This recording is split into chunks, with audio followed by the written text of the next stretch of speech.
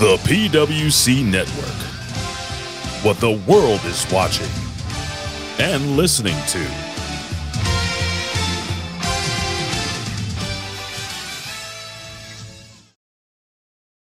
سبحان فالق الإصباح.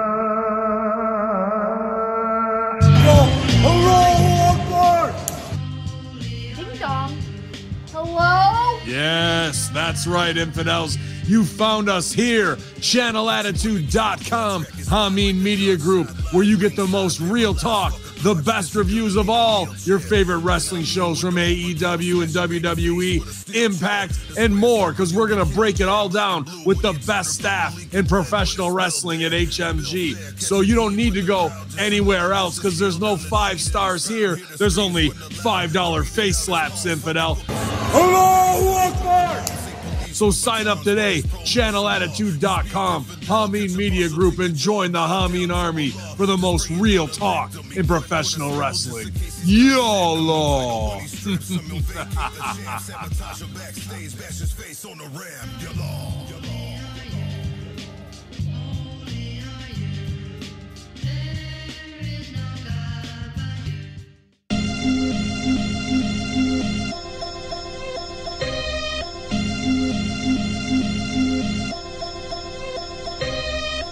Hello, this is Homeboy 88 of the Homeboy 88 podcast. If you like hip hop, video games, pro wrestling, conspiracy theories, and comedy, come check out the Homeboy 88 podcast, constantly in the top Apple podcast charts. Check out my back catalog featuring some of the funniest wrestling shows ever created. The Homeboy 88 podcast. Search for it and listen today.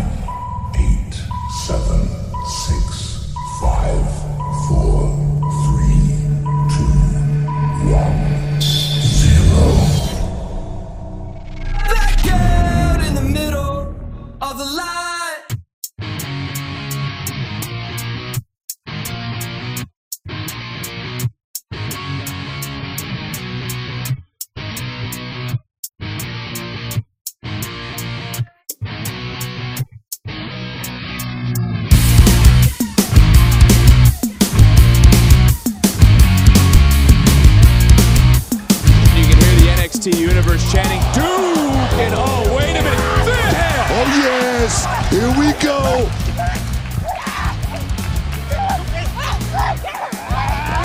Abe didn't want any part of Thea Hale.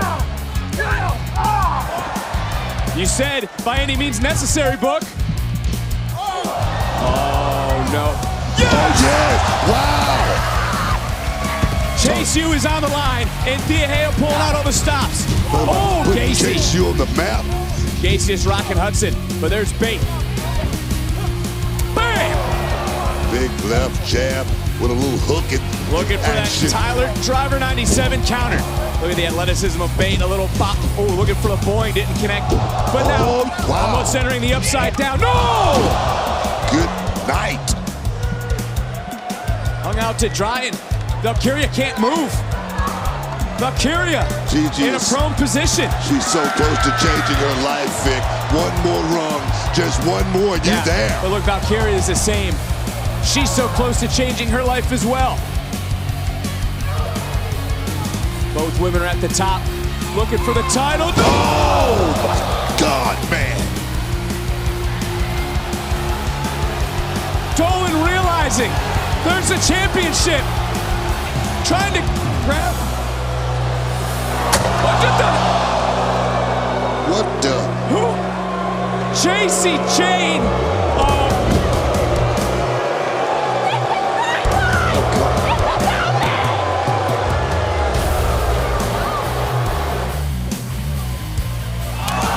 Whoa, wow. Come on, guys. Comes to straps. The straps just came down, Vic. Talk about the Creed brothers. They also competed at Stand and Deliver a year ago. How have they grown in your eyes as a team? No, I look at these guys. First time I met them, I say, these are two guys that are big guys that definitely know the game as far as mat technique, precision, tacticians. Talk about precision. As well. Look as at the strength. The power game is definitely there, Vic. Yes. We said they're putting extra work in the dojo. Getting a little love from DC.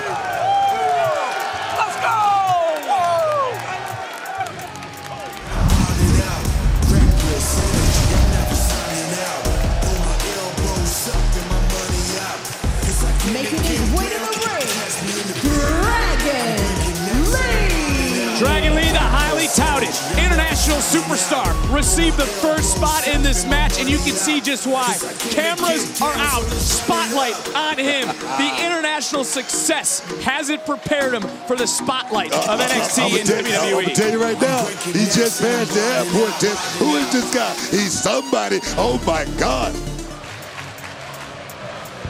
It's all about the North American Championship. Wesley, the champion.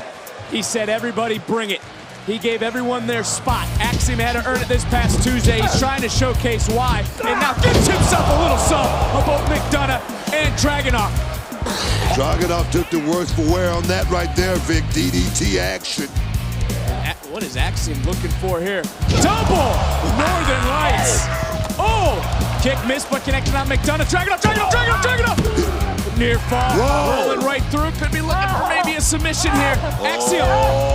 He got it. The arm back. Dragunov through his started, roll through. Ankle lock, ankle lock. So close, Vic, so close. Trying to roll through. Ankle lock is held in, but I thought Axiom saw McDonough coming, but McDonough too quick.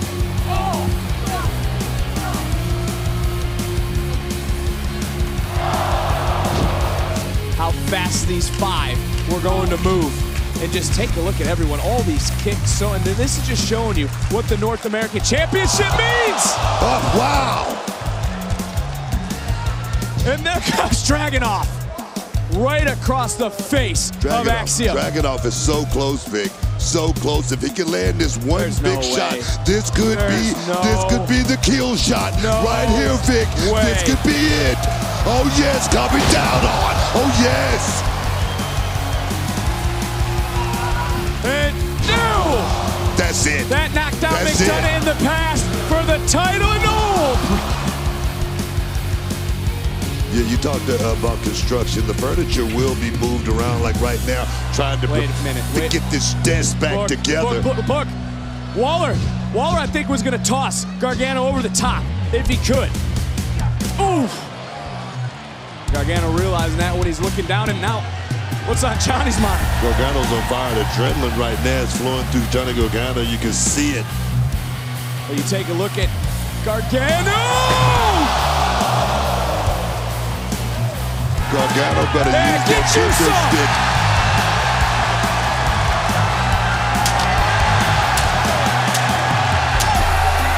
No rules. No rules, Vic. Oh, no, John. You just made the biggest mistake of your life.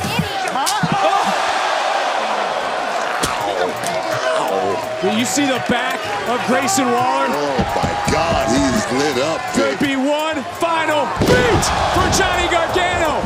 Into the cover. What? He wants to humiliate Johnny Gargano. And he wants to do it on a stage like WrestleMania Saturday. He wants to do it in front of Johnny's wife, in front of Johnny's family, including his 1-year-old son. Waller can barely walk, but Grayson... Oh, coast to coast time, Vic. We're in Hollywood.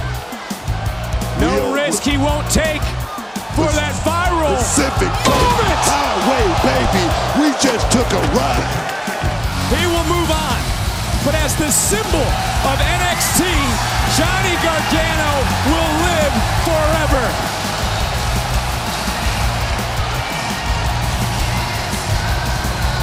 And what a moment for Indy Hartwell, who certainly has followed the way of Johnny Gargano to her own championship dreams here tonight at Stand and Deliver.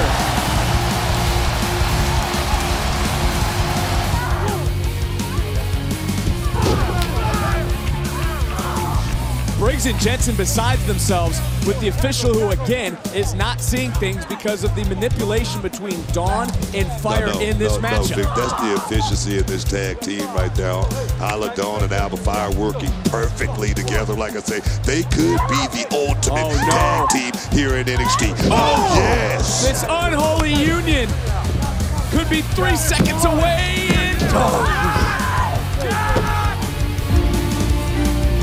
June 21st, he put the world on notice.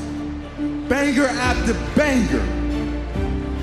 Banger after banger. Banger after banger. This is what I need. I need for everyone to get out your seats. I need for everyone to get on your feet. Everyone stand and watch him deliver.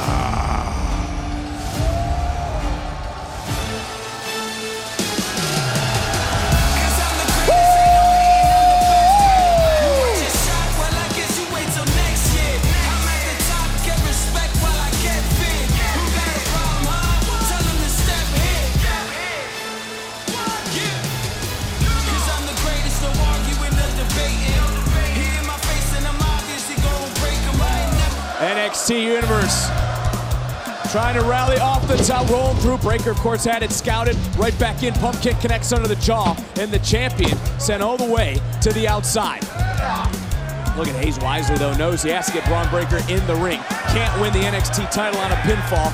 On a count only by pinfall submission in a huge suplex. Outside to inside, trying to capitalize for the championship in another Talk about innovative right there. Carmelo Hayes right there just pulled off one of the most exciting, unbelievable moves we've ever seen this big. Unbelievable talent, this kid. Well, that talent is taking him to the top, and he's soaring back to the top one more time. Hayes looking down. And, whoa! You gotta be kidding me!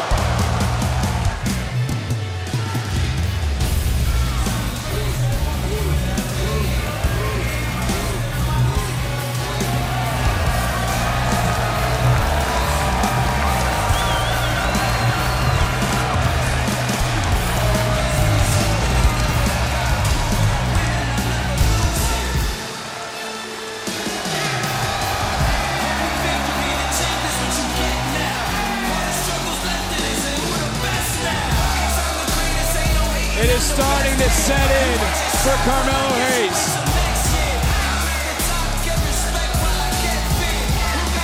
Los Angeles celebrating for the new NXT champion.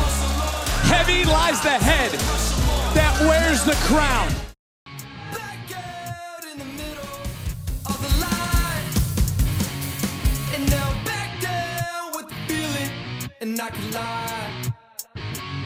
You know we'll be long until the end.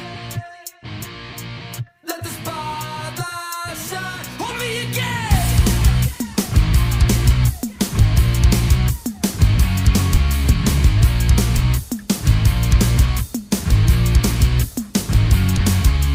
Back out in the middle of your life, just like a blackout in the middle of the night.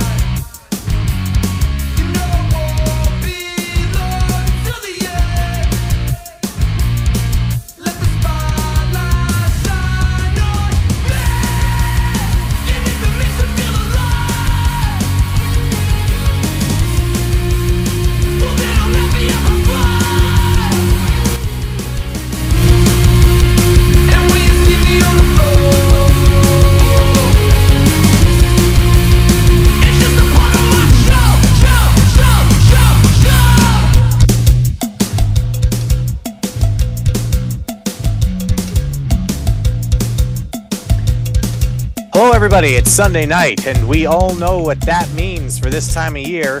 We're recovering from 7 hours of pro wrestling on night one of WrestleMania, and of course the NXT special. Well, we are standing and delivering a review for you, our fans of the PWC, but who are we? by the way. I'm your host, Christopher Ambs. That's A-M-B-S, like lambs with no L or bullshit first thing in the morning. Joining me is my especially special sometimes host from the all-Atlantic coast, the doctor and lawyer, sometimes voyeur. He always brings the boom because he's the gardener of doom, Jeff Lippman. Jeff, how are you?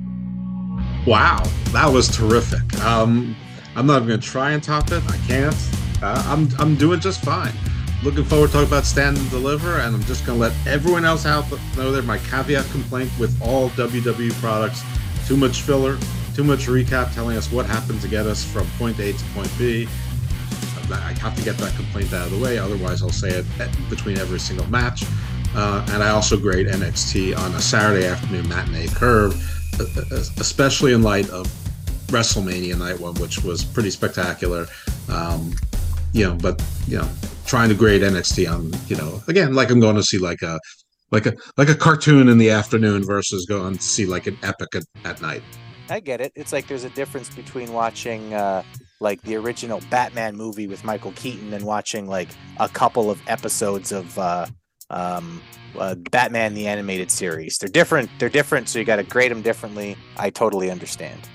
Yes, it's like the difference is when you go to see Cocaine Bear, what your expectations are, versus when you go to see, I don't know, The Departed. Right. Yeah. No, those are two very different cinematic experiences. And actually, my girlfriend and I went to go see Cocaine Bear, and I think we both kind of walked out of it going, well, that was a movie about a bear on cocaine. Yes. Could have used a little bit more of that bear, doing terrible things while on cocaine, but basically it delivered. Yeah, it was, nobody was expecting it to sweep the Oscars or anything. All right, so, well, let's get into the show then, Jeff. Let's talk about NXT Stand and Deliver. This is a show that I do not keep up with NXT, but I still know who some of these people are, so I can talk a little bit about what I know about the people who are in the matches, and also just focusing basically on the matches. So when it comes to the story we're going to be relying mostly on Jeff's knowledge here as he watches NXT semi-religiously, more religiously than most Jews go to synagogue, more religiously than most Christians go to church, but not quite religious enough to consider you a fanatic, I don't think. So we'll rely on you for the information, Jeff. I think that's a fair description. And I also want to say that Denise Salcido was on the pre-show with, I think it was Peter Rosenberg. And I don't understand the people who give Denise Salcido hate. She's a sweet kid. She might be 30, who came out of nowhere and is like living a dream, and basically just by being positive. Is she the most knowledgeable wrestling podcaster out there? Is she the best wrestling podcaster? Do you get deep insights? No, but she's a sweet girl. She's a sweet young woman, and she's done good to herself. And I know that this is unlike me to do that, but people are like, she sucks. No, she doesn't. She's cute. She's nice. It's a nice little happy moment. And the fact that she also loves other kinds of wrestling, and she loves all wrestling, doesn't mean you should hate her because she doesn't love WWE enough, or she also loves NXT. She's not a traitor to AEW. She loves everything. She talks about GCW. I mean, is it real? I have no idea, but leave her alone. Yeah, leave her alone. I don't know who you're talking about, but I will say that in general, wrestling podcasting it is a lot of negativity, because it's a lot of people like you and me who know a lot about wrestling reviewing things and going, well, this was wrong and this was wrong and this looked silly and this wasn't good and they could have improved this. But every once in a while, it is kind of nice to hear a Simon Miller just talk about how much he absolutely fucking loved everything about the show that he watched. It's sort of like it's like a nice glass of cold water when you're trying to taste food, right? It just cleans the palate, gets that out of the way so you can get back to listening to how terrible things were. So, right, yeah, I need a little dose of positivity every now and then, because that's not exactly my brand. Right. Well, me either, apparently. Tell me about the pre-show, Jeff. I missed it. So, what happened there? Okay, so the pre-show, I'm not going to talk to you about what the people were saying, but there was a match on the pre-show. It was the Schism against Chase University. At stakes were who's controlling Chase University. What does Chase University produce? Not much. I can't think of a single graduate who's made it onto anything significant. One of their, dropouts or failed outs was Bodie Hayward, who showed up once on one of the AEW YouTube shows, and everyone made a big deal about it, but never to be seen again. Anyway, the Schism is sort of like a little bit of a cult. They pretend that they love you and they embrace everyone, and it's a safe space, but it's got this creepy little vibe, almost like sort of like the Wyatt Family Light kind of thing. Chase University is just a goofy little thing, which is definitely an intra NXT thing. They have a section of plants who wear the shirts. I don't even think they need the plants anymore, because I think they have enough fans who bought the shirts who just sit in the right place at this point, wear the Chase U shirts, and that's it. The Schism, for whatever reason, has targeted them. They had a little terror campaign against Thea Hale, who's basically, if you picture Butch, on the main roster being sort of like a feral wild animal, she's sort of like that, but with overabundance of excitement. She's like Denise Salcedo if she stole all of Tony Khan's drugs, and got like crazy positive intents all of a sudden. So early Bailey with some cocaine. Yeah, but really, really small, and also really, really young. Like she literally, they showed her high school graduation on TV, and then she signed up with NXT. So she might be 19. I don't know. Wow. Yeah, and because Chase University doesn't have that many students any longer, Tyler Bate was recruited into this little thing. The other story going on here is that there's been some dissension between Duke Hudson, who's on his 77th gimmick in 4 years or whatever around he's been, and he's sort of been questioning Thea Hale's bravery. She's been terrorized by Schism, most notably Ava Raine, who is Simone Johnson, The Rock's daughter. He's basically telling her to get over it, but Tyler Bate intervened and helped her with not Kama Sutra, with yoga and the chakras. Wow. And, meditations. NXT's getting very interesting when The Rock's daughter is doing Kama Sutra stuff. I mean, well, this would be Thea Hale with Tyler Bate, which would be more like Game of Thrones. But yeah, no, none of that happened. He was just helping her through the dark times, and Duke Hudson didn't really approve of that. He's just like, tough it up, stop being so woke, get over yourself. And then he's also challenging Chase University's leadership in the form of Professor Andre Chase, saying, we're a bunch of losers. We never win. We're all about love and affection. Now, no, we're supposed to be about winning. So anyway, this was a match. You could see in NXT, there's a huge distinction in talent. There's enormous differentials between the level of talent, sometimes even within a match. So this was sort of mostly a Gaga match. Thea Hale's a rookie. Duke Hudson's very stiff. Andre Chase, he's okay, but he's just your typical sort of, he's meant to be a heel that takes bumps. The Schism, Ava Raine, she can't work worth shit. The tag team used to be the Grizzled Young Veterans, so they're a good tag team, but I don't think they light anyone's world on fire. And then you have Joe Gacy, who's a fairly accomplished indie wrestler. He's pretty good, but again, it's not, none of them are all impressed. Actually, no one in the ring is impressive. Duke Hudson's sort of physically imposing at 6'5", but none of them. Anyway, it was a Gaga match. The swerve was that Duke Hudson looked like he was going to turn on the Schism. That was the obvious way to go. They did the whole thing where they gave him a shirt, he put it on, and then it was going to be the now 5 members of the Schism lining up on the now 3 members of Chase U, who were already down and out. Duke was sort of looking disgusted about it. But as they did the 5-on-3 lineup, Captain America Civil War version, Duke Hudson took a couple steps backwards. Now Duke Hudson, what he does is he impersonates other wrestlers, their movesets. He tries to do the Dusty Road jabs and bionic elbow. He doesn't do it very well. And then he did the Hulk Hogan tearing of the shirt, and he rejoined his mates in the 4. So instead of attacking the Schism from behind, he rejoined his mates in the line, and Chase University at the end of it wins, and they hold on to the control of Chase University, and Good wins to fight another day. Oh, good. Yes. I love Good winning. Well, thanks for letting me know and letting the fans know, in case anybody like me missed the pre-show for Stand and Deliver.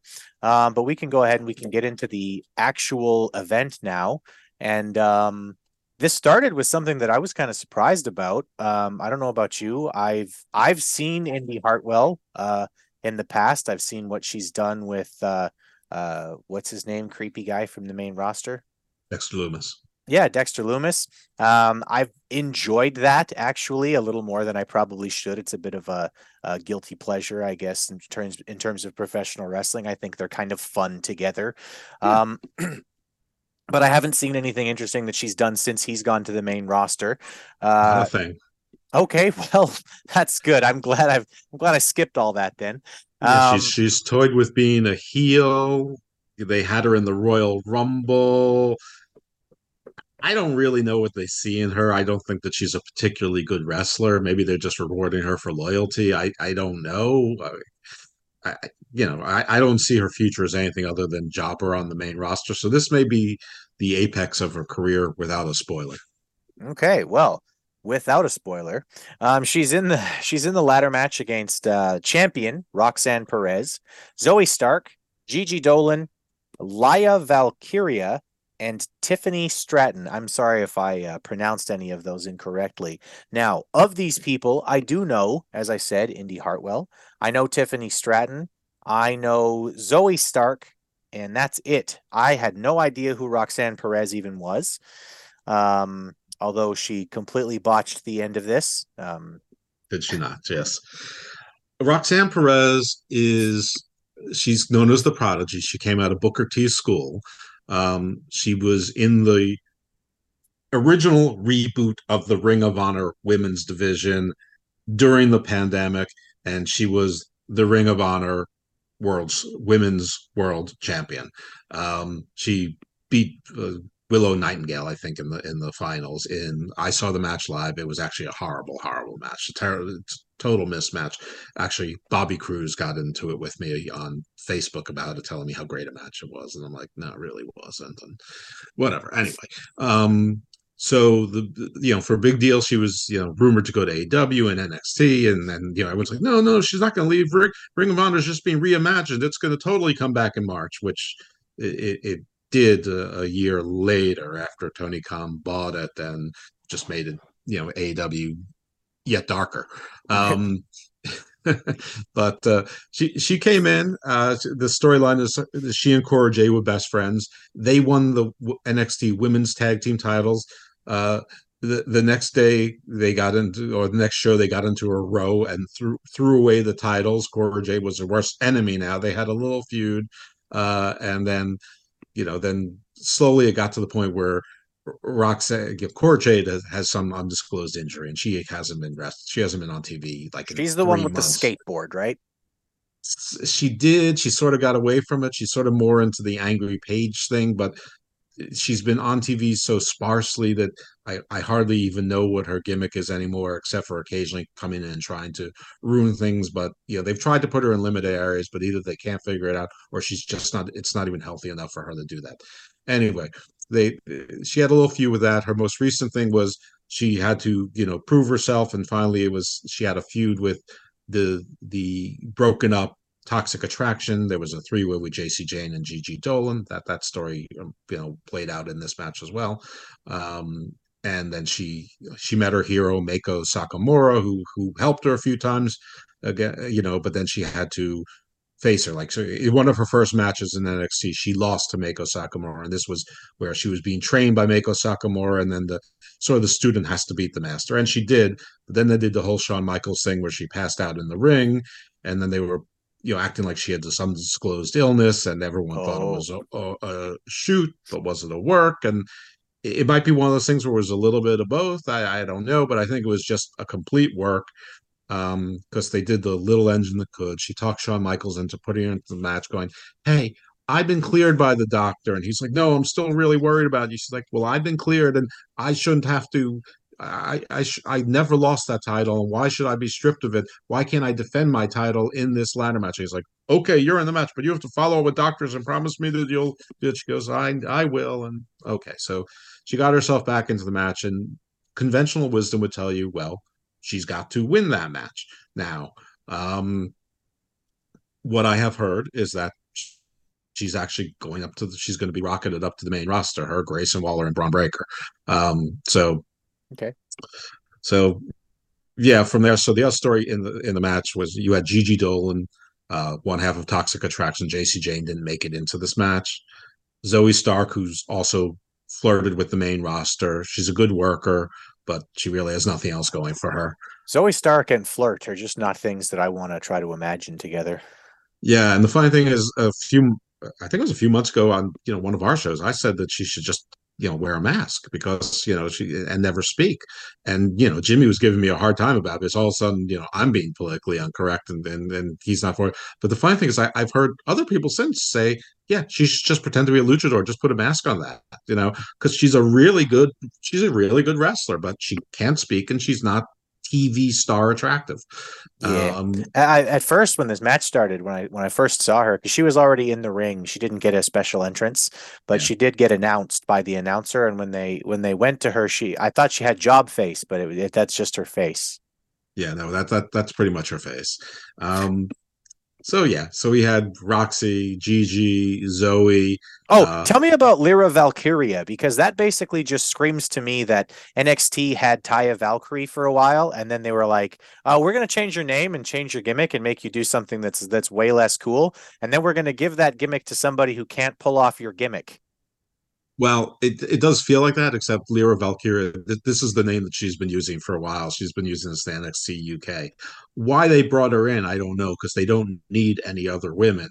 But I guess they like her enough that they wanted to keep her under contract when they folded NXT UK before they build NXT Europe, if in fact they still go forward with that. So they wanted to there's they brought in a lot of people from Europe they probably didn't actually need to, but I guess they want to keep a hold on. Anyway, her gimmick is basically that she's a huntress. She's a huntress. She's not really going full Vikings because there already are Vikings. She's not going full witch because they already have Isla Dawn doing the full witch thing. So she sort of has like a half committal character.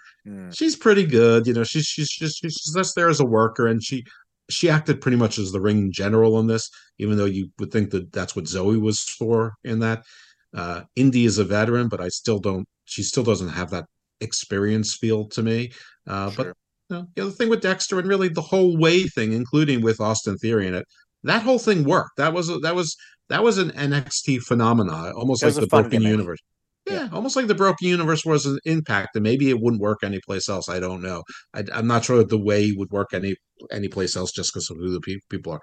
Anyway, so this was the constitution of the match, and those are the Indy's story has basically been that she wasn't supposed to get in because she's been doing a lot of losing, sort of like Baron Corbin. She's not sure what's wrong with her. She what's going on. Her husband's never around. Blah blah blah. She's sort of meandering, but she got herself into the match. Zoe is like the cocky one. She's almost like Natty with an attitude. Like if you're a new up and comer, I'm gonna put you in your place. So that's basically her. So that's all of the people in the ring, and they're sort of their backstories. Not on. Well, as far as the match goes, I was actually surprised at how well everybody worked in this. I mean, this was not a classic or anything. I mean, it's a 5-person ladder match, so it was bound to be a clusterfuck of some kind. But 6-person ladder match. But I actually was surprised at how well everybody was sort of delivering, the general moves. Like you said, there is a pretty big gap generally between the talent of those who are in NXT and those who are on the main roster. But I'm starting to think that there might be a big gap between the people in NXT and the people in AEW, because generally when I see 6-person ladder match and it's a AEW type pay-per-view, it's just going to be tables and spots and things that nothing's going to really make sense. It's just going to be an excuse for people to flip. And this wasn't that. They had some pretty hellacious spots, specifically Tiffany Stratton.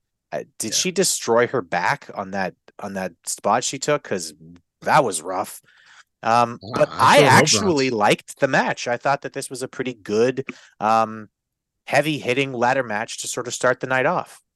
Yeah, I thought it was really good also. I agree with your sentiment. This is not an all-time classic, but NXT does this well. They do these matches that you think are going to be complete clusters, and they sort of make sense of it. I mean, that's if Sean is the agent with this, I mean, you can criticize a lot of Sean's booking. It's sort of simple. It's sort of almost like elementary, middle school type booking. But the agency in the matches, the choreography is done pretty well, and you can tell how when he constitutes the match, he wants to have. Sometimes you have someone go, why are they in the match? But if you just think they're there to make sure everyone doesn't screw up and people are in the right places. That said, there were two parts during the match which I thought were noteworthy in a negative way. One was what you just pointed out. Tiffany Stratton did basically a swanton out of the ring onto what was supposed to be three women who should have caught her, and none of the three were exactly in the right position, and they may have broken her fall just enough, but they didn't catch her. Like, she's supposed to fall on them. Or close enough to on them, and it wasn't that. It was sort of like, well, I mean, I hate to go back to AEW, but almost every time that Sammy Guevara does one of those crazy flips out and he's supposed to take someone down, fall him, but he only one of his arms goes over their head and barely does it, and they're supposed to be knocked down. That was this, except less. And it did look like she could have done severe damage to her back. And I hope not, for a lot of reasons, including the prurient one, that she is phenomenal to look at. She's also really good. She was out for about half of last year, and if she wasn't, she would have definitely been a Rookie of the Year candidate. She would have been my Rookie of the Year, not candidate, the Rookie of the Year. She owns her character, and conventional wisdom is that she would be the next champion. I knew she wasn't going to win this match, but I was wrong in the reason. I thought it's because Roxanne Perez had to prove herself that she was in fact the little engine that could, especially after I have to show the world that I can overcome my anxiety. The other terrible spot was at some point Indy Hartwell was going to climb up the ladder, but she must have gotten there too early, or the other people didn't set up.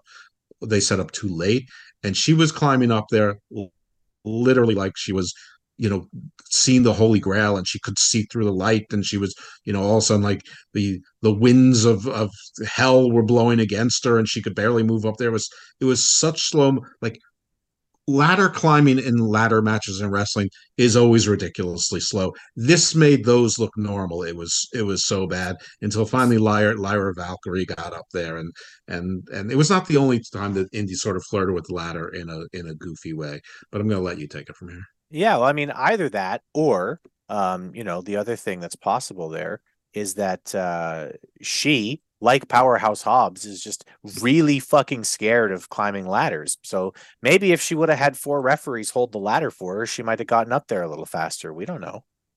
That's a good point, and it would make the end make even more sense, where she got some emotional support. Yeah, it was good. I did like the end. Speaking of the end, I liked that it looked like she had hurt her legs and she wasn't capable of climbing. Right. She was sort of there all alone looking up going, oh my God, like, I have an opportunity here, but I can't get it because my damn legs won't work. I've injured myself and I can't get up. And then Dexter Loomis comes in, he puts her on his shoulders and he climbs the ladder for her, and she's able to grab it.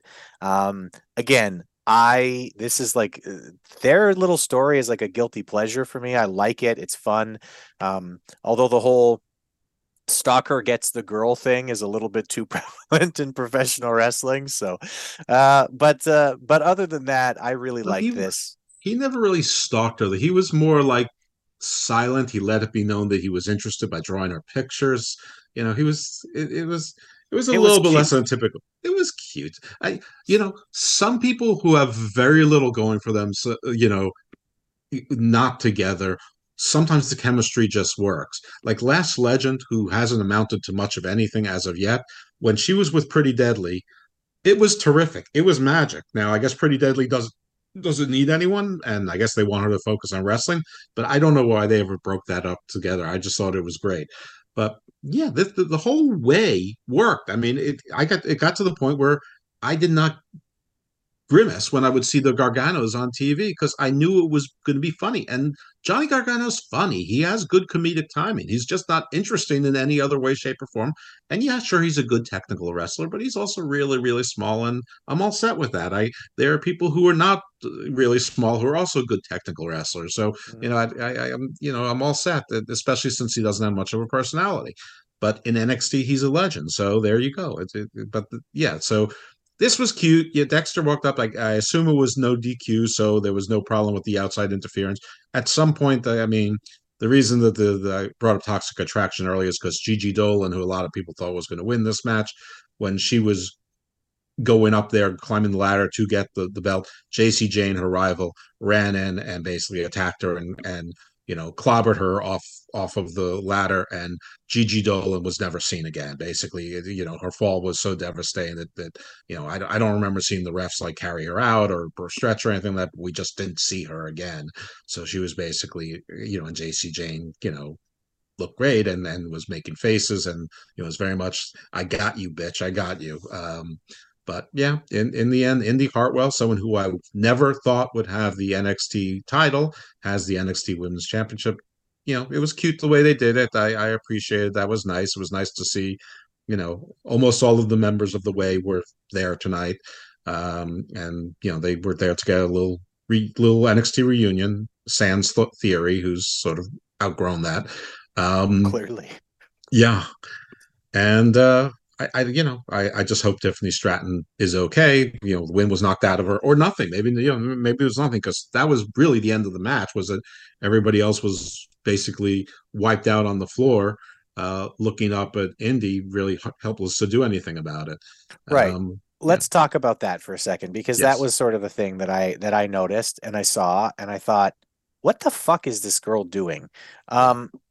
Roxanne Perez was one of the 3 or 4 women who had been, I think, taken out by Tiffany Stratton and were down laying, selling, and looking up at Indy Hartwell as she climbed the ladder and grabbed the championship and became the women's world champion. And Roxanne Perez's reaction was to smile lovingly at her friend who had just won the championship. That was hers. And that she fought back from,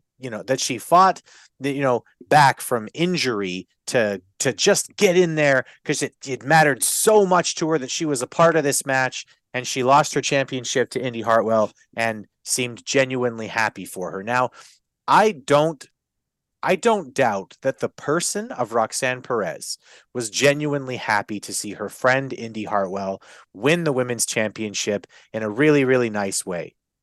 Don't fucking sell that while you're out in the crowd.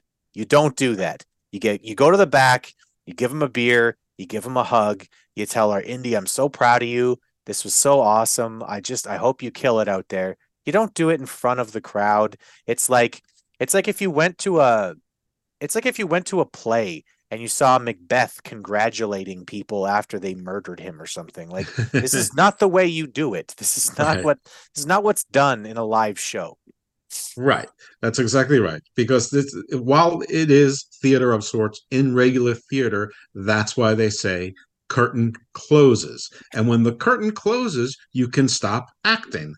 But while the curtain is still open, you keep acting. And Roxanne Perez failed to do that. She could not contain it. And if I were the people who were bringing her up, I would either make sure she understands that, or I would test her a little bit more before I brought her up, because that is terrible. Now, ironically, Charlotte sort of did the same thing, right? But it comes off a little bit differently with her, because she has the credentials of 14 prior world championships and an NXT championship and multiple, probably tag team champions a few times as well. That, when she does it, it could be like, I can't believe she got me. It could be, her smile is sort of evil. Her smile sort of looks like the Joker about to, shoot you. So you can get away with it. But, I felt a little bit bad feeling that Roxy, I keep saying Roxy because that's what she's been called until she was in NXT. Roxanne Perez was doing that. And then Charlotte, who, probably is the greatest female wrestler of all time, is definitely the greatest female wrestler right now. Sort of doing the same thing on a much bigger stage. So it's almost like, everyone's breaking kayfabe. But absent that, I agree with what you said 100%. There was no director said, cut. No, yeah, there was, yeah, exactly. It's live, pal. But hey, the next thing that happened here on the show is that we got to see Gallus, which is Mark Coffey, and Wolfgang, who are both apparently Scottish. I don't know why Wolfgang is a Scotsman, but that's fine. Anyway, they were having a beer. So Sure, you do. You are Scottish, Irish, from Germanic descent. You know that the lots of people migrated from one place to the other. I tell you, my family has no Scottish in it at all, and I resent the accusation. Okay. Just kidding. No, but just like them, I will invite our fans to go ahead and have a beer because we'll be back after these messages. All right. All righty, welcome back. We're here to talk about NXT Stand and Deliver, and we're on match 2 of the night. It is a triple threat tag match for the NXT Tag Team Championship between Gallus, the Family, and the Creed brothers. I don't think I've watched any of these people work before. Maybe Wolfgang once or twice. Tell me about the story behind why these 3 teams are having a 3-way tag match for the NXT championships. Why indeed? That's a pretty good question. Now, 2 of the teams make sense. Gallus and the Creeds. Gallus won the NXT championships. Most people were surprised that they won the tag team championships. They were not predicted. However, I did predict them. I'm one of the few people who actually did predict them. I think I was perfect on the last NXT show where there was titles. And I don't remember what my reasons were, but I'm sure they were sensational. The Creeds are, they're an up-and-coming team. They have a lot of amateur background and those type of skills. They're big, they're burly. One of them sort of looks and hits sort of like a combination of a Steiner or a Brock Lesnar. He's sort of like a Bam Bam kind of figure. Not Terry Bam Bam Gordy, but more like Bam Bam from the Flintstones. Bam, the bam. other one, exactly. The other one is sort of like a combination of Cesaro if he had a moveset sort of like Chad Gable. So there's sort of a throwback team in a lot of ways. Like they'd fit very well in a varsity club, but they are fairly green. Everybody wants to make them great and bring them up to the main roster and strap the rocket to them, and I want that too, but there's something not quite ready with them. They were in Diamond Mine, which was almost doomed from inception. People kept getting released from Diamond Mine. Roderick Strong kept getting hurt. Nobody knows where Roderick Strong is now, except that he's probably still under contract to NXT or WWE, but no one's really talking about Malcolm Bivens, who is now Stokely Hathaway, was their manager, and that made sense. They had Ivy Nile, who was sort of tagging with a woman named Tatum Paxley. Anyway, it's sort of been a mess Diamond Mine wise. Gallus won the titles. They have the titles. The Creeds, they had a feud with Indus Sher, who is Veer, who was coming for a while and then ended up going back down to NXT. With Sangha, who's a giant. They're a pretty interesting team, but then they had sent Jinder Mahal to go down to manage them, which made them less interesting in my view. In any event, they won their feud with Indus Sher, very impressive team, and so they were number 1 contenders. One day they go drinking in a pub with that Gallus is known to frequent, and they're all faces, so they're playing darts and drinking beers. And and they're like talking about how physical it's going to be, and for whatever reason, Tony D'Angelo and Chaz Lorenzo, who's now they're the family. There was a third member who is now Cole Carter in AEW. Sometimes he is, sometimes most of the time he's not. Anyway, they're doing a mafia gimmick where nobody else looks like they're even vaguely Italian in it. And somehow they're faces for reasons. Anyway, they stumbled into the same bar, talk business, but they ended up all getting drunk together, having a good time. And they're like, "Hey, how about we go in this match with you?" And the Creed's like, "All right." And Gallus is like, "The more the merrier. We don't care. We like fighting." So that's the whole story there. The real story is they brought this third team in so that Chaz could be pinned because he's the pin eater to protect the Creeds who, aren't ready yet to carry the torch, and so that Gallus could win. Because they're fine. They're sort of like they're not as flashy moveset as Aussie Open, and I compare them to Aussie Open because they kind of have builds like the bigger guy in Aussie Open, but they actually look like they're tough as opposed to they're about to get double hip surgery. Yeah, Wolfgang looks like he can still walk. Yeah. All of them do. Like none of them look like people that you'd want to fight with. They look like the mean drunks in a corner who definitely enjoy throwing their ham-sized fists. Right, exactly. So this match was the shortest match on the card. It went 8 minutes and 11 seconds. Gallus wins when Mark Coffey's brother, whose name escapes me, Joe Coffey, returned. And Yes. I don't think anybody in this crowd knew what the fuck was going on. I certainly didn't know what the fuck was going on, even though I was listening to commentary. And he returned to help them win. So Gallus retains. And it looked like there was a little bit of dissension there in the family. But maybe that's just Italians being angry that they were beaten by Scots. I don't know.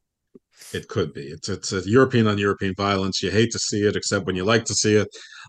Yeah. So the brothers Coffey are back reunited. They said he had visa issues. I don't know if that's the case or not. Anyway, yeah, it took a while for me to look at him and go. Especially I thought it was Steve Macklin. I'm like, wait, he's an Impact. Then like, oh, that's the brother because his hair he dyed it like blondish, and so and it's not like he was around for that much or made that much of an impression. But then when you see him next to his brother, you're like, oh, of course, because they very similar. Anyway, yeah. So that also helped protect the teams that you have the third guy come in from surprise, wearing the hoodie because nobody can recognize someone in a hoodie. Never. There was a gray hoodie, not a black hoodie, so totally different thing. Anyway, yeah. So this match does, this match was not great. It was fine, but like you said, it was mercifully short. Gallus boys remain on top. Yep. Cool. Let's move on here. We have the next match here was for the NXT North American Championship. The belt that I actually think is the prettiest belt, the prettiest actual physical championship in professional wrestling right now. I love it. I love that belt. And again, I'm not a belt guy, but like that one's pretty cool looking. But the NXT North American Championship is up for grabs in a fatal 5-way match between Wes Lee, Dragon Lee, who apparently are not related, Axiom, Ilya Dragunov. So Dragon Lee apparently has two cousins here, as there's a Dragunov and a Wes Lee, and then there's JD McDonough, also a part of this match. So I actually texted you while I was watching this match. Wasn't while it was going on because I didn't watch it live, but while I was watching this match, I texted you and I said, "Didn't this JD McDonough guy used to go by a different name last year?"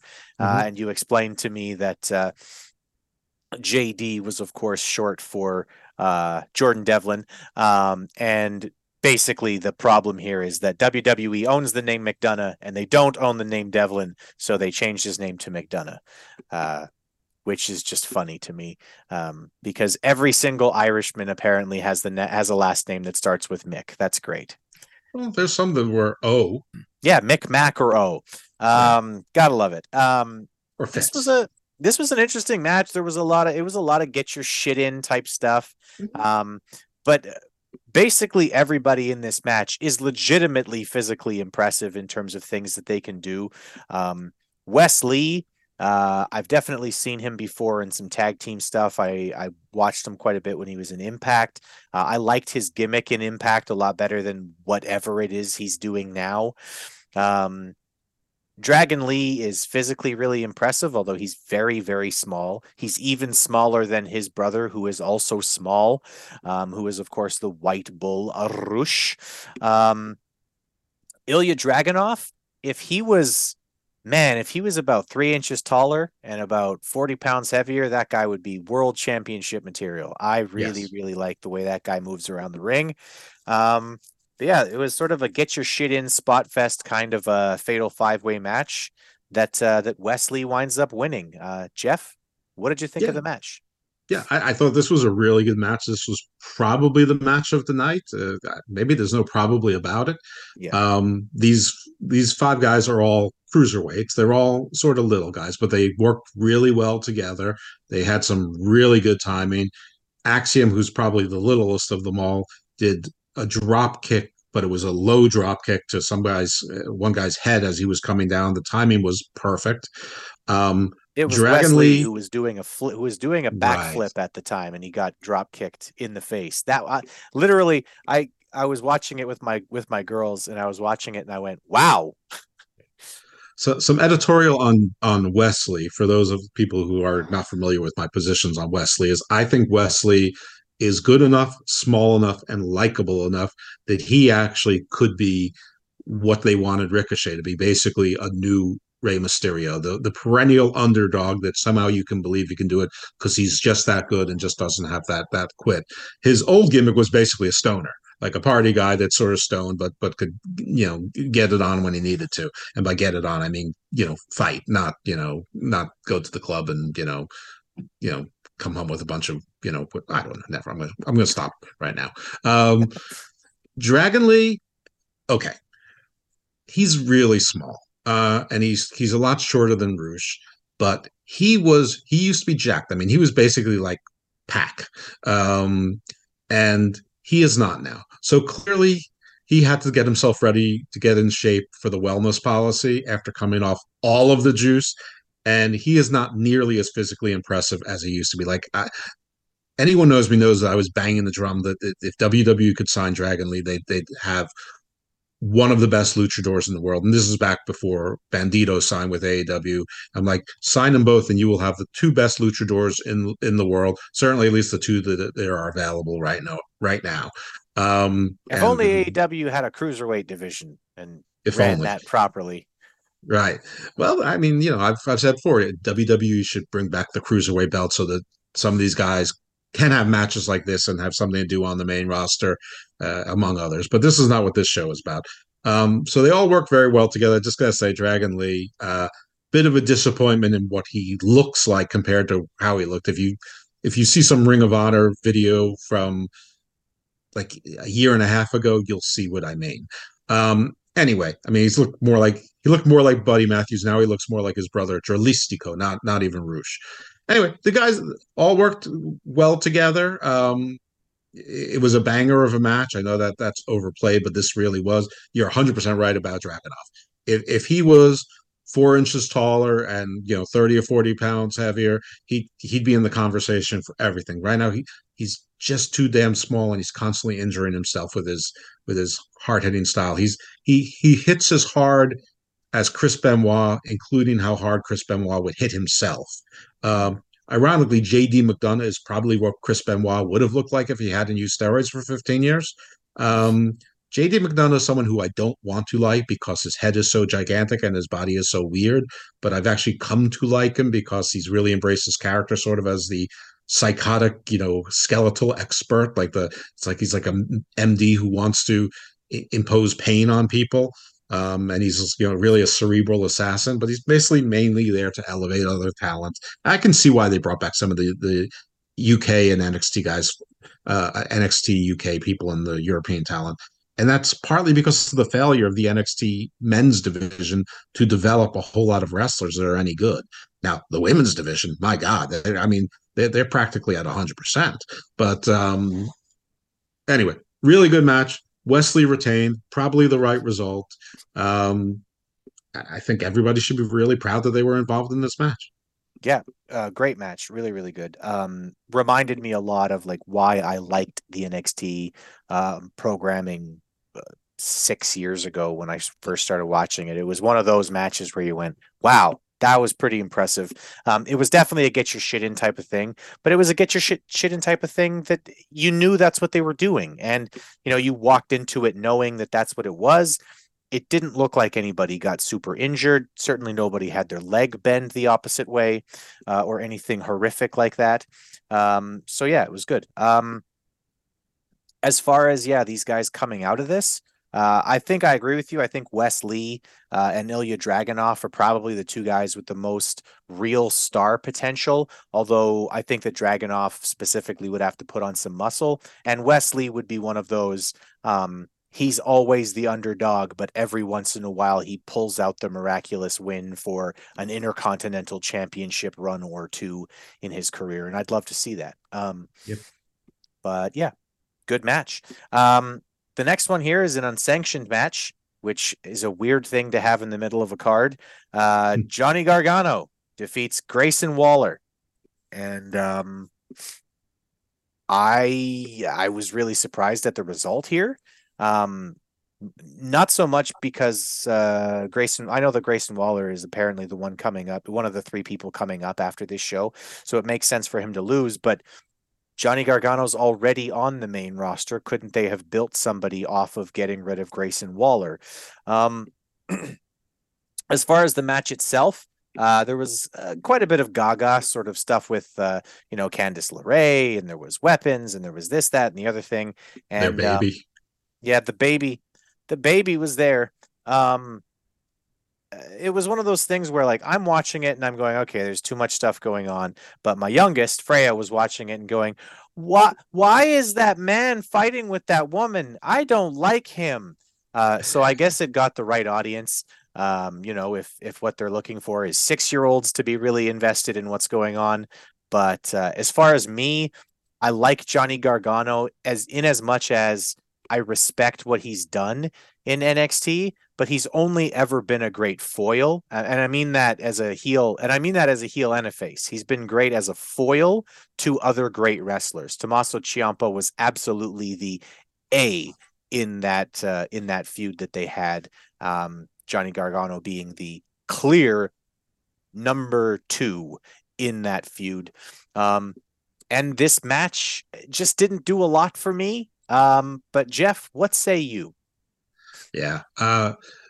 You're right about the unsanctioned nature of the match, and here's a little bit of the history. When Johnny Gargano, when his contract ran out with WWE, and he was going to be a free agent, and Candice was pregnant, so he was going to take time off to think about it. Nobody knew where he was going to go. I mean, of course, everyone speculated he'd go to AEW with some of his buddies. Who knew? Ciampa was already on the main roster, but wasn't really doing very well. Nobody even remembers he's there now. By the way, the Ciampa and Gargano should forever be in NXT. Not because I love him so much, but I mean, people say there's nothing left for them to do there. That's like saying if you become a partner in your business, saying there's nothing left for you to do there, so you go somewhere else. No, if you're at the pinnacle of your workplace, Yeah. you stay there. Nothing is guaranteed to be better somewhere else. Well, Rick, you've won the NWA World Title. There's nothing left for you to do. Right. We would if people adhere to that, you wouldn't have the 16-time world champion. I mean, people are just goofy, or the longest reigning champion. It's like it's time to move on, and you need to get your New Japan title or your AAA title. Just dumb. But anyway, so what happened is that Grayson Waller ran behind him, hit him with a chair in the back, and basically it was an injury ankle to write him off of TV. So when Shawn Michaels was being challenged by Grayson Waller, which was sort of the understory that Grayson Waller's mad at Shawn Michaels, saying you cheat me out of every match, I never get opportunities, and Shawn Michaels was like, you just got 2 opportunities and you lost both. One, I gave you a rematch because the ring malfunctioned, and so I thought that wasn't fair, but you got a second opportunity and you lost. So what are you complaining about? So it's basically he was doing the you're conspiring against me thing, and Shawn was going, no, you're not, and he was challenging Shawn, and Shawn's like hashtag Sammy did it better. Right. And Shawn's like, yeah, I'm not going to fight you. I'm retired and old, but someone will. And so from the logic of long-term booking the wrestling continuity, it did make sense for Gargano to do it. However, as you pointed out, he's only recently been on the main roster and not exactly killing it. I mean, in the ring, he's doing fine. They put him in important matches as a ring general to make sure that nobody fucks up and everyone's where they're supposed to be. But yeah, it was a little bit weird. They could have had someone else be his champion. Maybe it would have been a good time for Ciampa to come back. I don't know. That might have been more exciting. In any event, on a side note, they say that no matter how old you are, you remember somewhere in your brain everything that's ever happened to you. They've had this father being in fights and being beaten down in front of this baby twice now, and that's assuming that the vignettes was a one take thing. And I don't know that's not going to have some effect on that baby at some point. Yes, I know they're 1 year old, but if that's true, somewhere in their oblongata or medulla cerebellum or somewhere that's stored somewhere, and that can't be a good thing. I think there was a bad call twice. Anyway, you're right. A lot of gaga, pretty brutal match. Gargano won. It's an unsanctioned match, so it doesn't count. It's not a blot on Grayson Waller's record, even though he loses most matches anyway. And it was brutal. It was delivered. This was a stand and deliver. They stood and they delivered. I'm sure we'll be seeing pictures all over the internet of all the Singapore cane bruises and welts and blood spots on Grayson Waller's back. Well, if one thing that if watching AEW has taught me one thing, and then learning from the John Moxley tree over the last number of years has helped me really realize something. It's that taking Singapore cane shots to the back doesn't make you a good worker. And I mean, I watched this match. I've seen some other things from Grayson Waller. If they really think that this guy's a star, I'm excited to see what they do with him, because I don't see it. They have The Miz, they have Austin Theory, they have Logan Paul now. I don't see why they need another. They've got 6 people on the roster who do this better than he does. So good luck. Yeah, I don't see it either. All right, well, moving on. We've got a tag team match for the NXT Women's Tag Team Championship. They're still doing this, huh? Tag team championships. Let me get these names right. Fallon Henley and Kiana James are defeated by Alba Fire and Isla Dawn. Is that right? Alba and Isla? Yeah, okay. Well done. Yeah. Cool.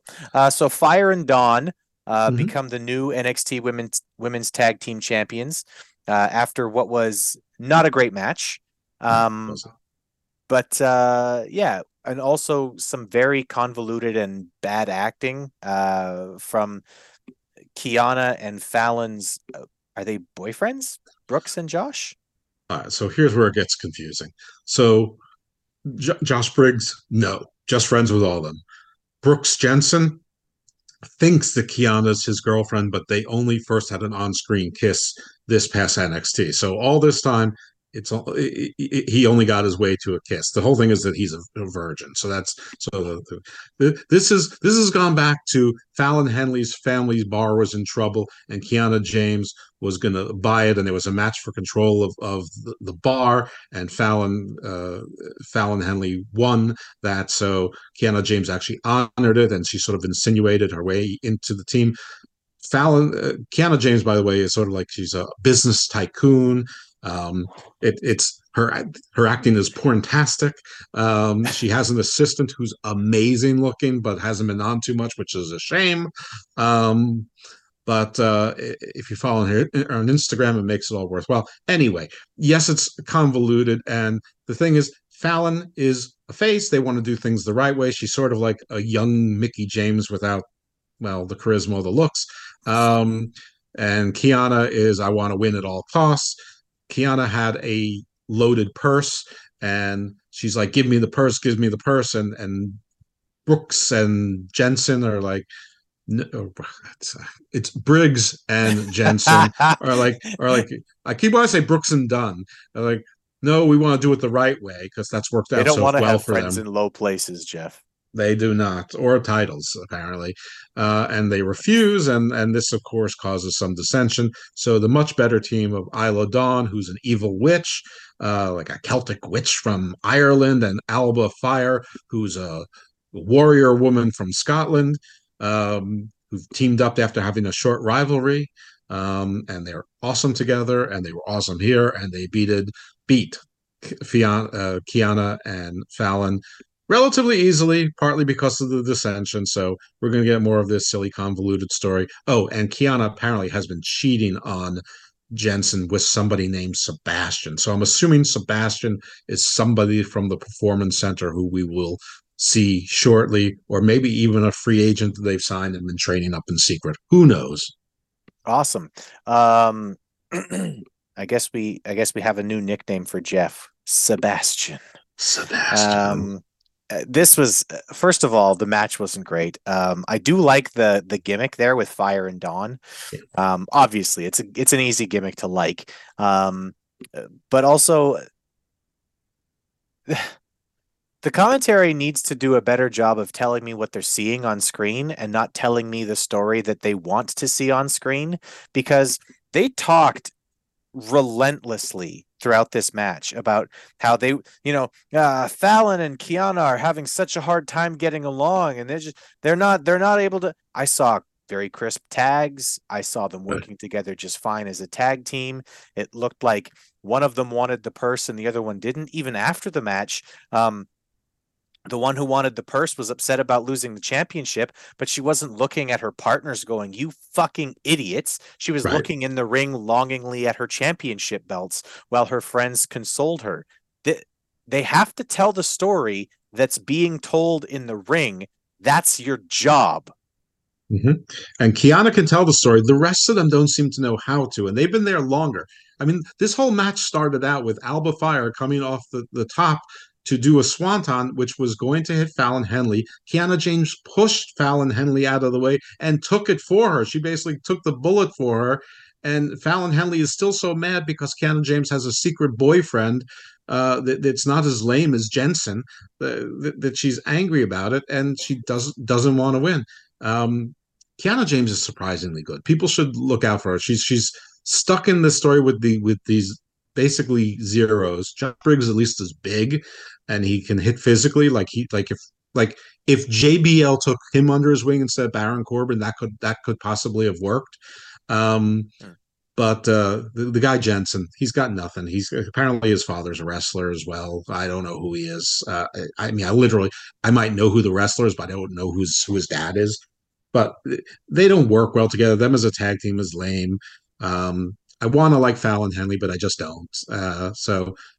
And I love the second I saw Isla Dawn, I'm like, oh my god, this is like Harley Quinn. She does Harley Quinn, but she also does she's got that evil smile that Rhea has so well, but she does the witch thing better than Scarlett does the witch thing. It's like she's all of those characters rolled up to one, and she's not even that attractive, but she's so evil and sultry about it. She just moves in a serpentine manner that I'm just like, I'm all up in her shit. Like it's the opposite of movie pitch. It's like I am not going to get up off of that back. I am going to get all the way on that back, and you can try to stop me, but I will overcome because it'll be super easy, barely an inconvenience. Good callbacks. All right, good deal. I, like you, definitely think that the star of this group of people here is probably Isla Dawn. Alba Fire is probably the next one for me, and everybody else can just stick around in NXT until they figure out how to do this. Speaking of sticking around in NXT, let's get to the main event for somebody who has stuck around in NXT for a little while, and that is the NXT champion, Braun Breaker. He defends his world championship or his NXT championship against Carmelo Hayes, who apparently started with him. We got this little story in the back, sort of before the match started about how they were both part of the same recruiting class for NXT.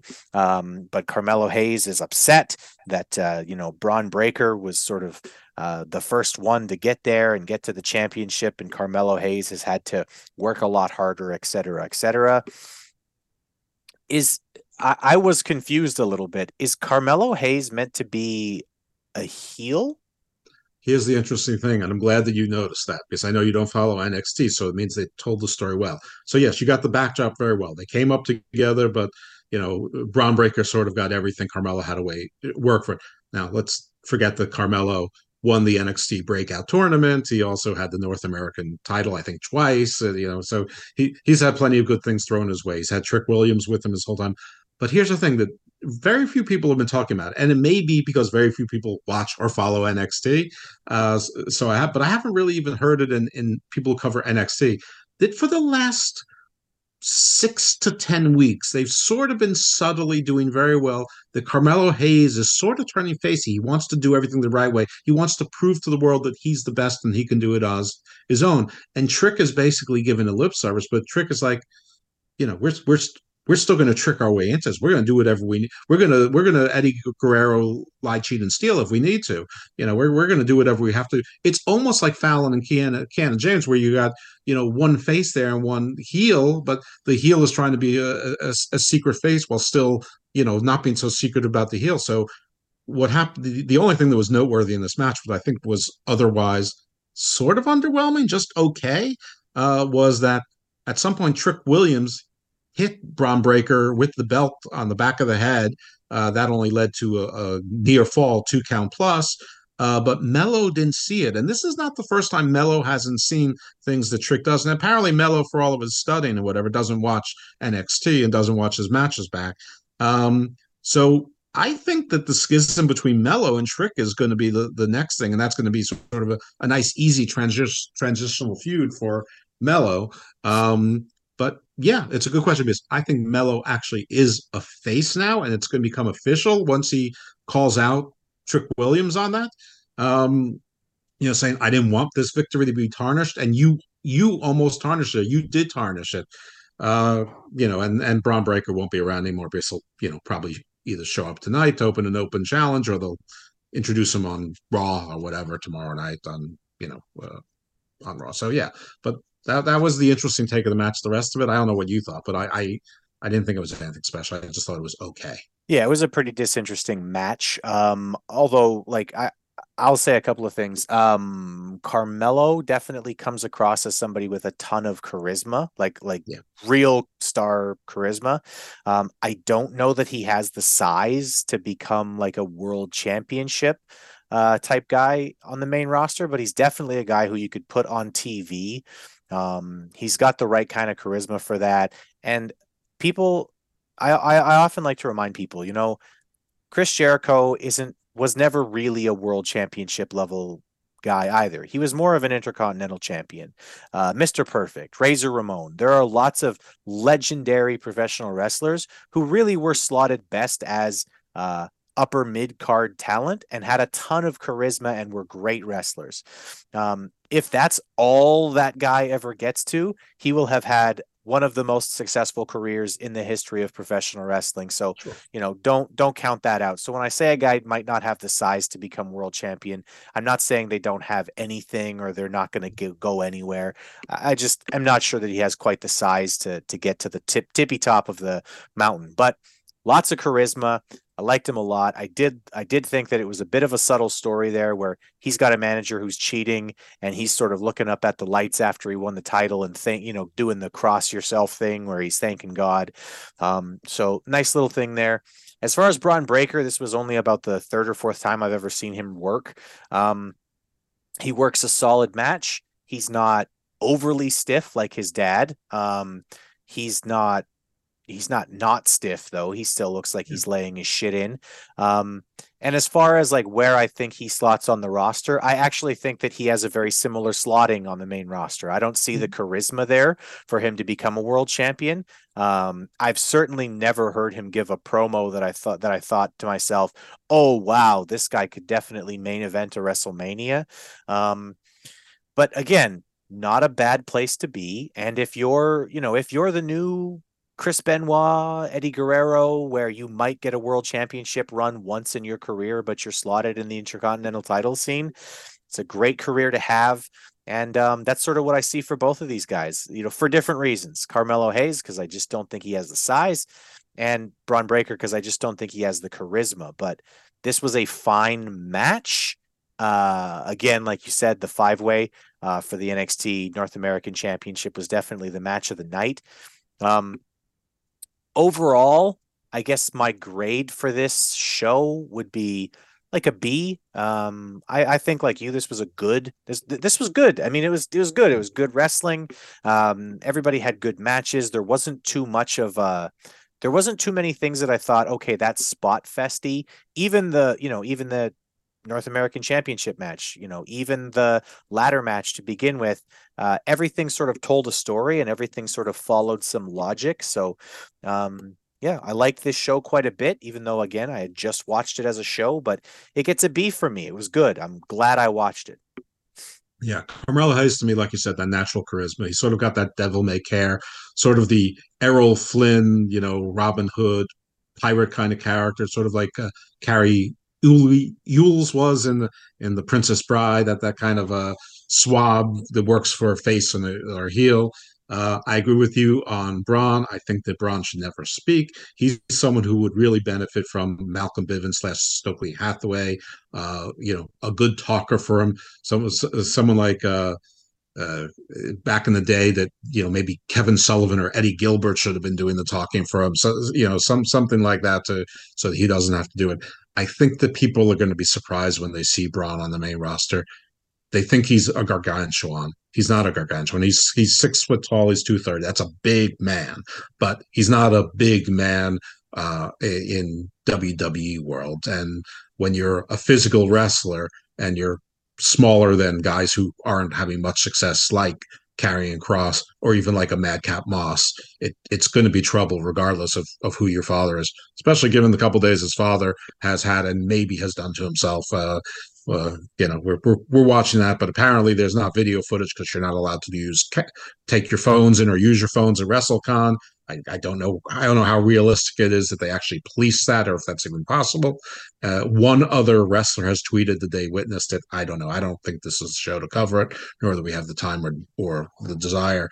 But as I graded this show with a 7.5, which I know actually correlates to a C, but on a matinee, I would call that also a solid B.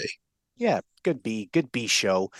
Good showing from everybody there. And I imagine that if they mention his family at all on the main roster, at least in the next little bit, he'll be Scott Steiner's nephew. They may wait for, but then WWE they oftentimes don't care. They just sort of do what they do and bring out the special needs kids before Cena goes out, and they wear the right shirts during the right months and support the troops. So they sort of just keep on rolling. But yeah, whatever. We'll see. It's not particularly. I don't think they. Maybe they knew something about the Steiner name that we didn't know. Maybe there's a reason why they didn't lean into the Steiner name. Yeah, good possibility. All right, Jeff, where can the people find you? On Twitter, they can find me at IcarusFellMD. You can find me very frequently where you're listening to me right now on the PWC. And also with this fine man, Mr. Ambs, and our other little friend there, Jimmy T. We're often also on Channel Attitude, powered by the powerful Hami Media Group. We are on usually 3 shows a week there. We do 2 now, Uncaged and Smack Attack. Jimmy and I were doing a Ring of Honor review show, but we've fallen down on that. So I don't know if we're fired from that, let go, or they couldn't care less. If we send them a show, we'll send them a show. My other shows, which are also found on the PWC, among other places, including 2 of those shows on Hamain Media Group, is Garden of Doom and Garden Views. Garden of Doom is pretty esoteric, and my co-host today, Chris Ambs, has also been my guest on Garden of Doom 6 times. The only 6-time guest. I have a bunch of 4- and 5-timers, but only one 6-timer right now. And that's Chris Ambs, and the most recent show was Atlanta, so you should check that out. But we've also talked about the question of indigenous. He taught us about Mormonism. He taught us about different sects of Christianity and the Trinity Infinity. He did an excellent show on Norse mythology. I think I'm covering all the shows that you've done, but you should check them all out because he always delivers. I've actually had someone say, the professor whose podcast I listened to about Norse mythology, your guest was better. So thank you. He's really very good. Garden Views tends to be a little bit more topical, but it's a lot of legal stuff, but sort of cutting edge things that you'd be interested in. And my most recent show was on ChatGPT, and I've had ones on cryptocurrency and cybersecurity. So, current issues. And actually, a friend of mine who I didn't know listened to the show reached out to me on Facebook, said, I really enjoyed the show on ChatGPT. That's really scary. And I agree. It's really scary. And I'm not one who's a technical. Shit out of me. I'm not good at technology, but usually technology doesn't cost jobs. Usually there's net gains and entire little sub-industries that come out of it. This, I don't think so. I think this is its own, and once this thing learns how to do its own stuff, I think we better, this is what all the conspiracy people are afraid of. Yeah. All right. Anyway, listen to the show. Don't listen to me now. Thank you. Everyone stay evil. All right. You can find me on Twitter. I'm at ChrisAms1. Find me on Facebook and at all things PWC. Thank you for listening to our review of NXT Stand and Deliver. We'll be back with more from the weekend of WrestleMania. We love you. Bye-bye. Olay. Stay evil. Goodbye.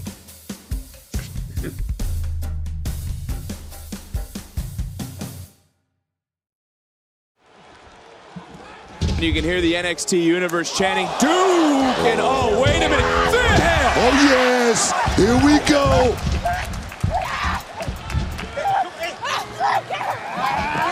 Abe didn't want any part of Thea Hale. You said, by any means necessary, Book. Oh, no. Yes! Oh, yes! Wow! Chase U is on the line, and Thea Hale pulling out all the stops. Oh, Gacy. Chase U on the map. Gacy is rocking Hudson, but there's bait. Bam! Big left jab with a little hook and looking for action. that Tyler Driver 97 counter. Look at the athleticism of Bate, a little pop. Oh, looking for the Boeing, didn't connect. But now, almost entering the upside down. No! Good night. Hung out to Dryan. Valkyria can't move. Valkyria in a prone position. She's so close to changing her life, Vic. One more rung, just one more, and you're there. But look, Valkyria is the same. She's so close to changing her life as well. Both women are at the top, looking for the title. No! Oh, my God, man. Dolan realizing there's a championship. Trying to grab. What the? Who? JC Jane.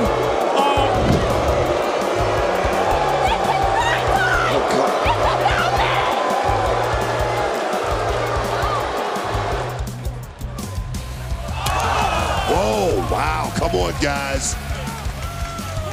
Comes the straps. The straps just came down, Vic. We talk about the Creed brothers. They also competed at Stand and Deliver a year ago. How have they grown in your eyes as a team? No, I look at these guys. First time I met them, I say, these are two guys that are big guys and definitely know the game as far as mat technique, precision, tacticians. Talk about precision. As well Look as at the strike. The power game is definitely there, Vic. Yes. We said they're putting extra work in the dojo. Getting a little love from DC. Let's go! Whoa!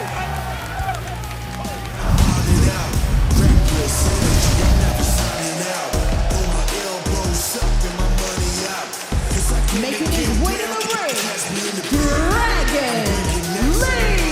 Dragon Lee, the highly touted international superstar, received the first spot in this match, and you can see just why. Cameras are out, spotlight on him. The international success hasn't prepared him for the spotlight of NXT and WWE. I'm gonna tell you right now, he just passed the airport test. Who is this guy? He's somebody. Oh my God. It's all about the North American Championship. Wesley the champion. He said, everybody bring it. He gave everyone their spot. Axiom had to earn it this past Tuesday. He's trying to showcase why. And now gives himself a little sum of both McDonough and Dragunov. Dragunov took the worst for wear on that right there, Vic. DDT action. What is Axiom looking for here? Double Northern Lights. Oh, kick missed, but connected on McDonough. Dragunov. Near fall, rolling right through. Could be looking for maybe a submission here. Axiom. He got it. The arm back. Dragunov through his started. Roll through. Ankle lock. So close, Vic. So close. Trying to roll through. Ankle lock is held in, but oh! I thought Axiom saw McDonough coming, but McDonough too quick.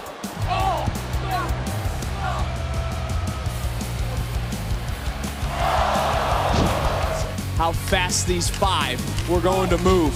And just take a look at everyone, all these kicks. So, and then this is just showing you what the North American Championship means. Oh, wow.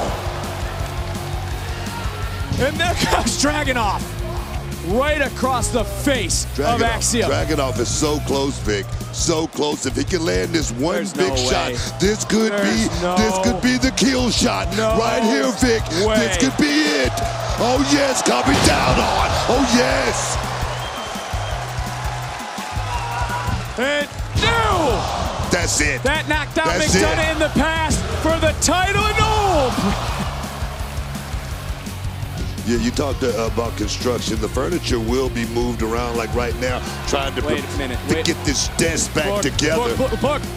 Waller, I think, was going to toss Gargano over the top if he could. Ooh! Gargano realizing that when he's looking down and now. What's on Johnny's mind? Gargano's on fire. The adrenaline right now is flowing through Johnny Gargano. You can see it. Well, you take a look at Gargano! Gargano better use that scissor stick.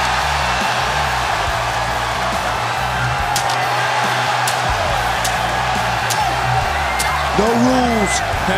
No rules, Vic. Oh, no, John. You just made the biggest mistake of your life.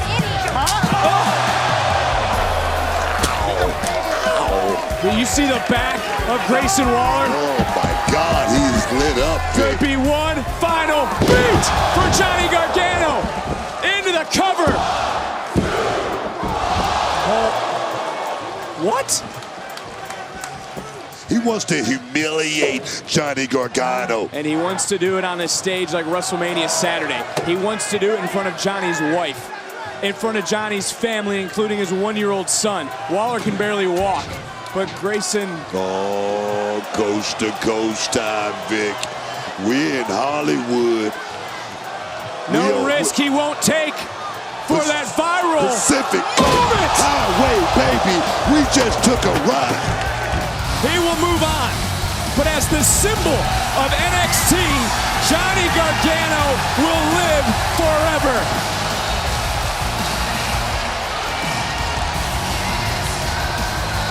And what a moment for Indy Hartwell, who certainly has followed the way of Johnny Gargano to her own championship dreams here tonight at Stand and Deliver.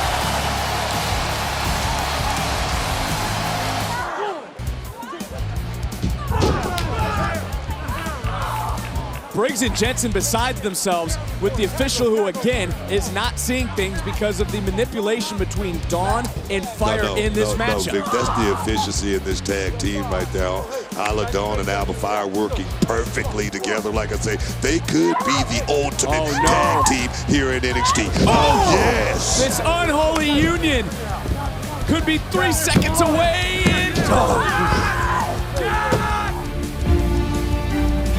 June 21st, he put the world on notice. Banger after banger. Banger after banger. Banger after banger. This is what I need. I need for everyone to get out your seats. I need for everyone to get on your feet. Everyone stand and watch him deliver.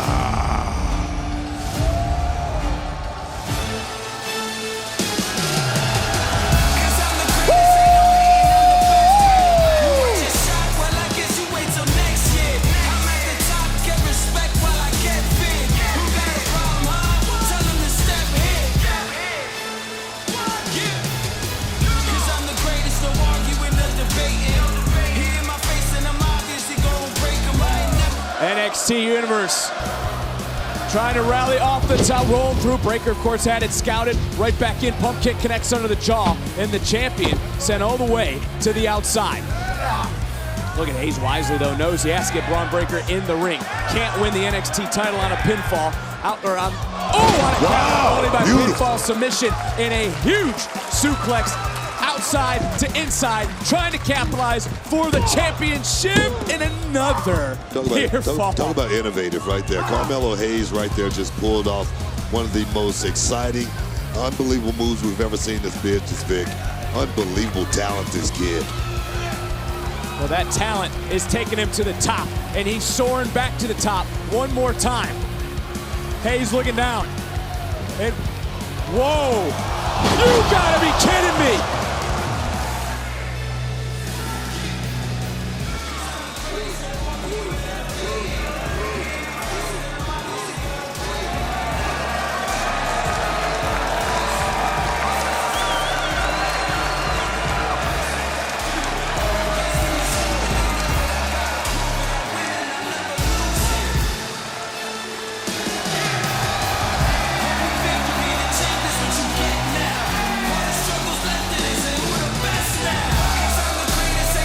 It is starting to set in for Carmelo Hayes.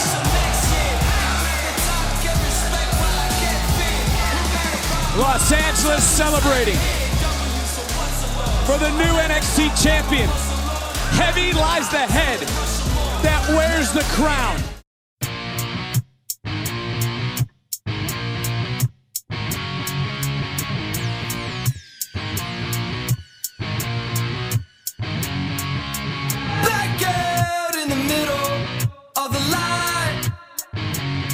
And now back down with the feeling, and I can lie. You know it won't be long until the end. Let the spotlight shine on me again.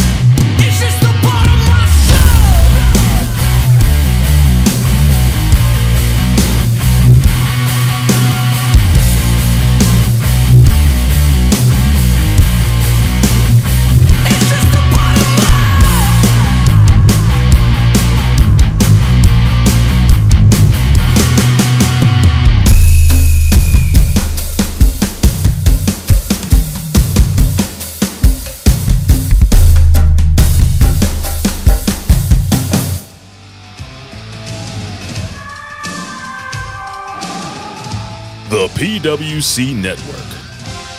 What the world is watching and listening to.